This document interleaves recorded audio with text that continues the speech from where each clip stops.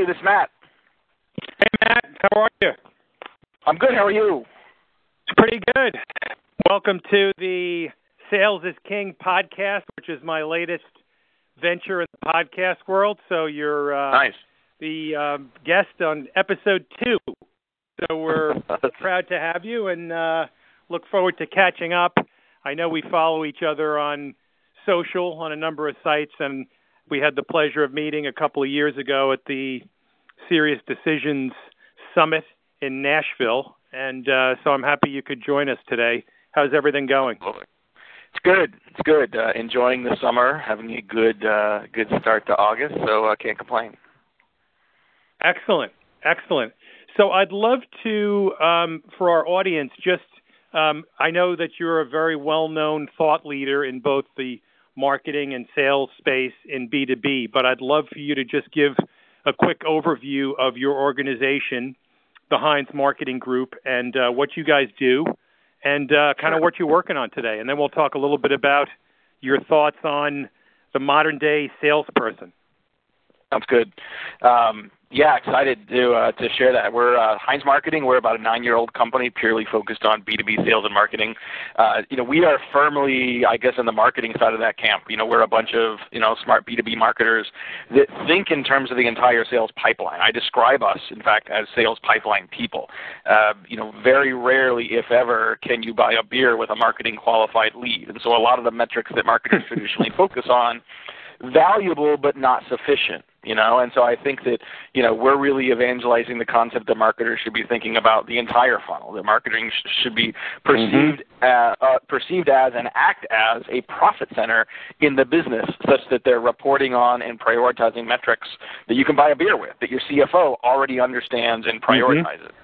So from, demand creation to lead and pipeline management to, technology and workflow and campaigns, from, strategy to execution, we're helping, B2B companies really sort of better sort of transform the way they operate and where they focus and then the results they can generate for their companies.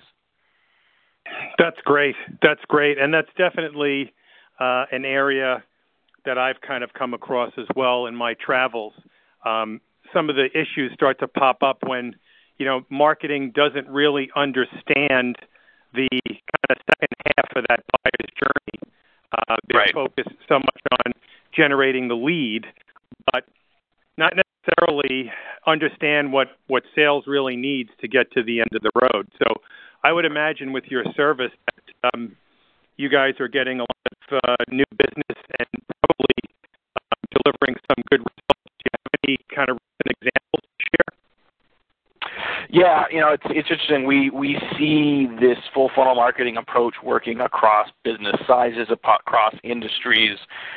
When you can simply align objectives with the sales organization, when you can say in a singular fashion with a single spreadsheet, here's how many deals we need, here's how big a pipeline we need to get there, here's how many leads we need to feed into that pipeline to hit our number.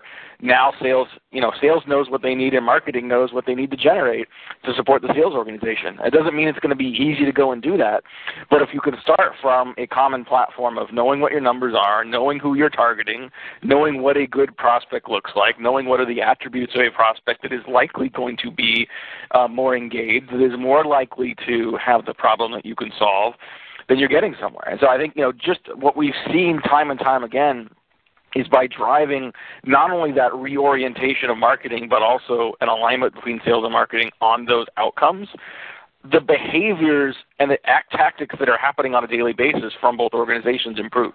You literally, just by that alignment, you start to get people focused and prioritizing activities and tactics that are generating better results, better, improvements on metrics they've already been focused on. So I think, I can give a lot of specific examples of campaigns and outputs, but we've seen, we've had some clients that have literally doubled their sales number, from one year to the next without increasing expenses on the sales and marketing side, simply because they're doing more of the right things.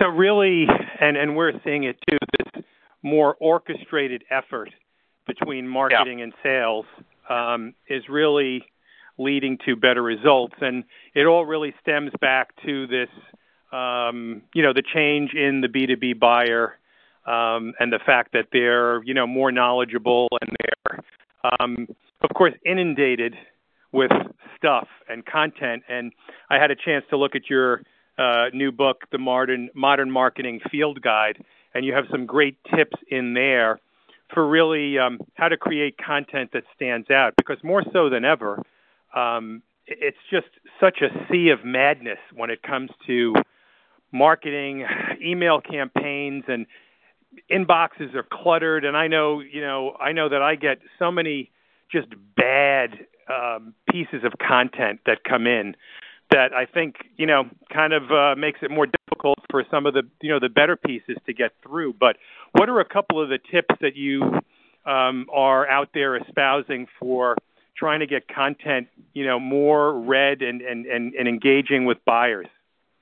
Well, I mean, the experience you have, I think a lot of people have. We experience it as sellers, and that a lot of people aren't reading our stuff, and we experience it as buyers when we're inundated with information that we didn't ask for and often don't need. And so I think the key is to try to create some relevance. The key before you can engage someone in a sales conversation is to get their attention and keep that attention long enough to sort of show them that you can help solve a problem. And the key to doing that is not to talk about your product or service, right? I mean, if there's one thing I would say to keep in mind as a mantra, for your sales and marketing efforts is some version of, sell the hole, not the drill, right? You may eventually, your prospect may actually need a drill, but what they really wanted to buy was a 1/4-inch hole. And that 1/4-inch hole is in and of itself part of some bigger project. Are they building a birdhouse? Are they building a human house? What are they doing with that hole, and why do they need your drill versus other drills to do it? So I think it's important to keep that in mind and to understand a significant part of the sales process that can be executed by sales or marketing is really about understanding need and committing to change around that need. And I think that commitment to change on a prospect's behalf for a prospect's benefit is one of the most important parts of the sales process and one of the most difficult parts of the sales process. The advantage for you as a seller is that you can get someone committed to change without them understanding how you are going to facilitate that change. Get them committed to the whole and the quality of the whole and the features of the whole and understanding what the ROI is of that whole. Once you get them to that level of commitment, I think the hardest part of the sales process is done. Now, if they're committed to the whole, they need a drill. Exactly. And we're seeing that quite a bit as well at Alinea. We've been trying to work on a challenge-focused approach when we create some of these, content assets out there. So trying to understand buyer challenges, trying to get them thinking about their issues, and uncovering these issues. And then also, another key area is this whole status quo, right? So many clients we talk to are saying, hey, the competition isn't really another company. It's just the do nothing, we're not going to make a decision type of thing. So we've been getting some success with trying to highlight what we call the cost of doing nothing. So, here's your current situation, and here's what it's really costing you today. And then that's usually a big eye-opener as far as, wow, I really probably do need to change. And as you said, that commitment to change. And then when sales can engage, it's a little bit easier to try and get that deal across. But let's talk a little bit about, I'm really interested in your thoughts on sales today and the successful salesperson and where you kind of fall in the spectrum of, are you a challenger sale kind of aficionado? Do you think that that's the way to go? Do you think that, like some of the analyst groups have said, that B2B salespeople are going to be dramatically less important going forward because so much of things are being automated? Or do you think it's kind of more the old school selling approach is still relevant? What are you thinking today about the most effective way to sell?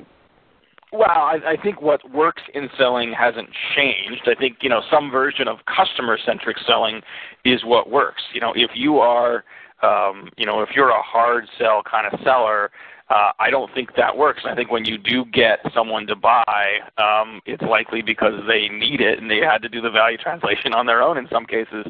But I think the most successful sellers today are investing time and effort not only in building a relationship and building rapport and credibility with their prospect, but prioritizing the prospect's needs first, realizing that not every prospect is going to be ready.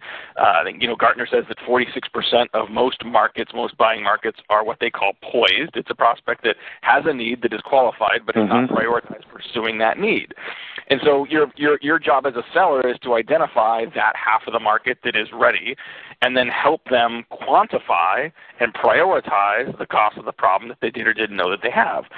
I don't need to be my buyer's best friend. I think there's something to be said for people don't always buy the best product in the market. Sometimes they buy from their favorite. That's fine.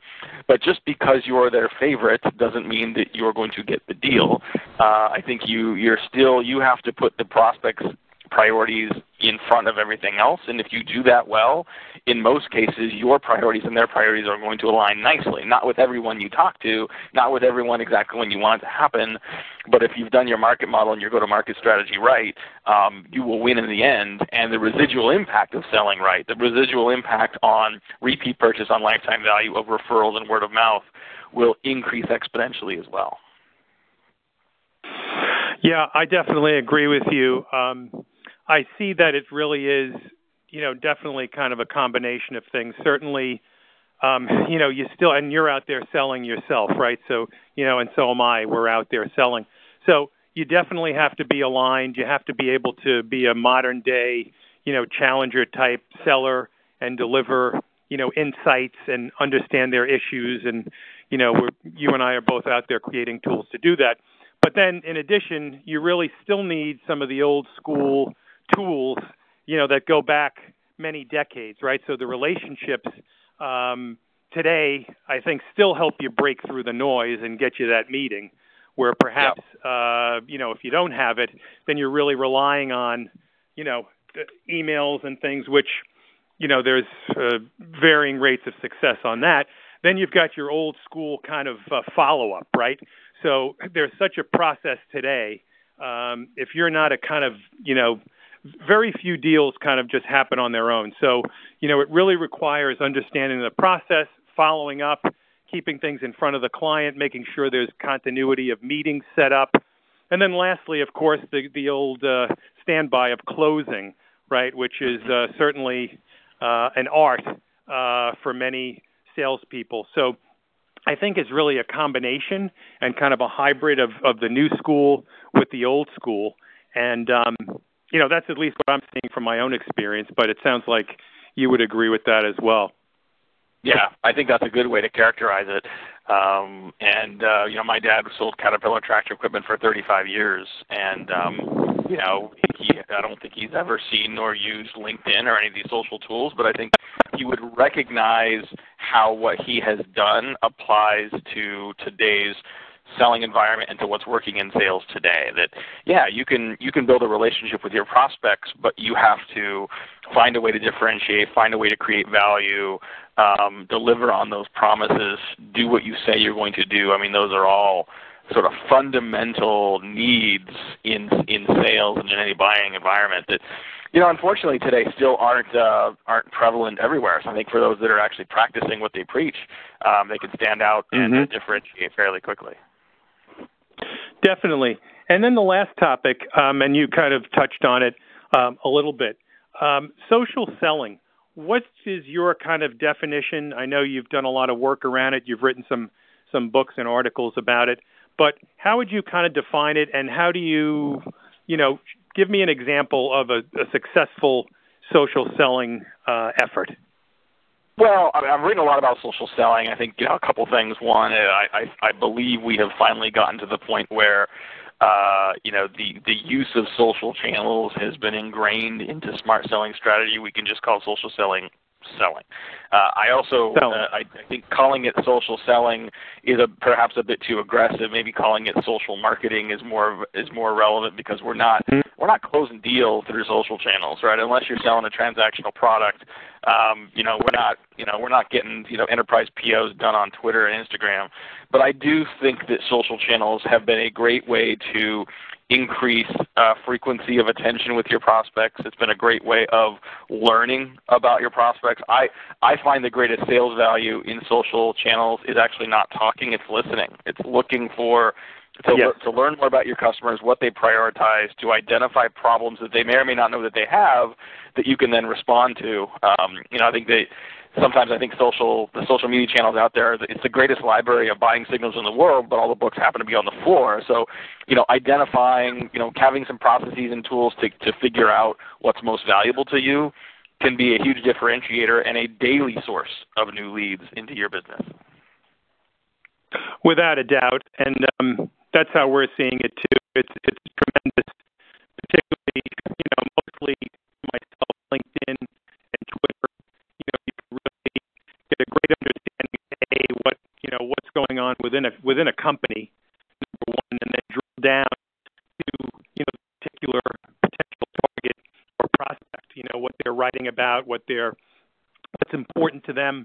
And when they're doing a lot of sharing, it certainly can help you personalize reaching out and potentially trying to figure out how to start a relationship. But it seems to me that it really needs to be just another tool in your sales process. So, I'm kind of out there. I'm doing my regular routine and following up on leads and things of that nature. But I know that I also have to kind of take the time and go through social and go through everybody I'm following and kind of keep up with that and see if there's anything that kind of resonates where I can jump in and try and help. So it becomes something you have to create a habit and some consistency around, just like anything else. The best salespeople I know, have great referral business and have great customer relationships that drive them new business, but also are consistently prospecting. They're always, out on the phones, in the field, prospecting for new business. I think there are tons of buying signals across the social web. You have to know where to look for them. You have to have the tools and the processes to get to them. You have to be precise and disciplined enough to get in, find them, and get out. I mean, we can all get sucked into social media and puppy videos for hours, but that's not going to help you sell. So I think knowing what you're looking for, knowing where to look for it, and then over time building a fairly repeatable process, whether that process is automated through tools or it may be completely manual, right? But I think, you want to have some system that you can follow on a regular basis to extract as much repeatable, predictable value out of those systems as possible. Absolutely. And then one final question, Matt, and I'm going to let you get back because I know you're busy. In terms of when you're engaging, is the top challenge more top of funnel? Hey, we need more leads. We're not getting enough engagement, or is it more, hey, we're just not converting enough, or how does it kind of break out percentage-wise in the engagements you are involved in? It's a great question, and I think we clearly see both. I would say more often companies have a conversion problem. Even if you don't have very many leads coming in, our ability to actually interact in a value-added way with those prospects, qualify based on needs, sell the whole, not the drill. I think most companies do a poor job of that. And I think if you can fix the conversion challenge and have a better engagement with your prospect, that approach can also, in parallel, drive better leads. It can drive more leads. It can have more of that 46% of the folks that Gartner says are out there that want to learn more from you, that you pique their curiosity. So, we clearly see both, and there's plenty of companies that don't have any prospects, and so you can't convert what you don't have. But I think that, solving the conversion problem, fixes a lot of challenges, and there can be a compounding impact in a positive way on businesses that do that. Well, thanks so much for joining us. I know you've got a busy day today, and I appreciate you taking some time out. It sounds like things are going great for you, and we wish you continued success. And I'm sure I'll still be crossing at one of the upcoming conferences at some point soon. So thanks again, and great catching up with you. Sounds great. Anytime. Thanks very much. It's been fun. You got it. See you soon, Matt. Take care.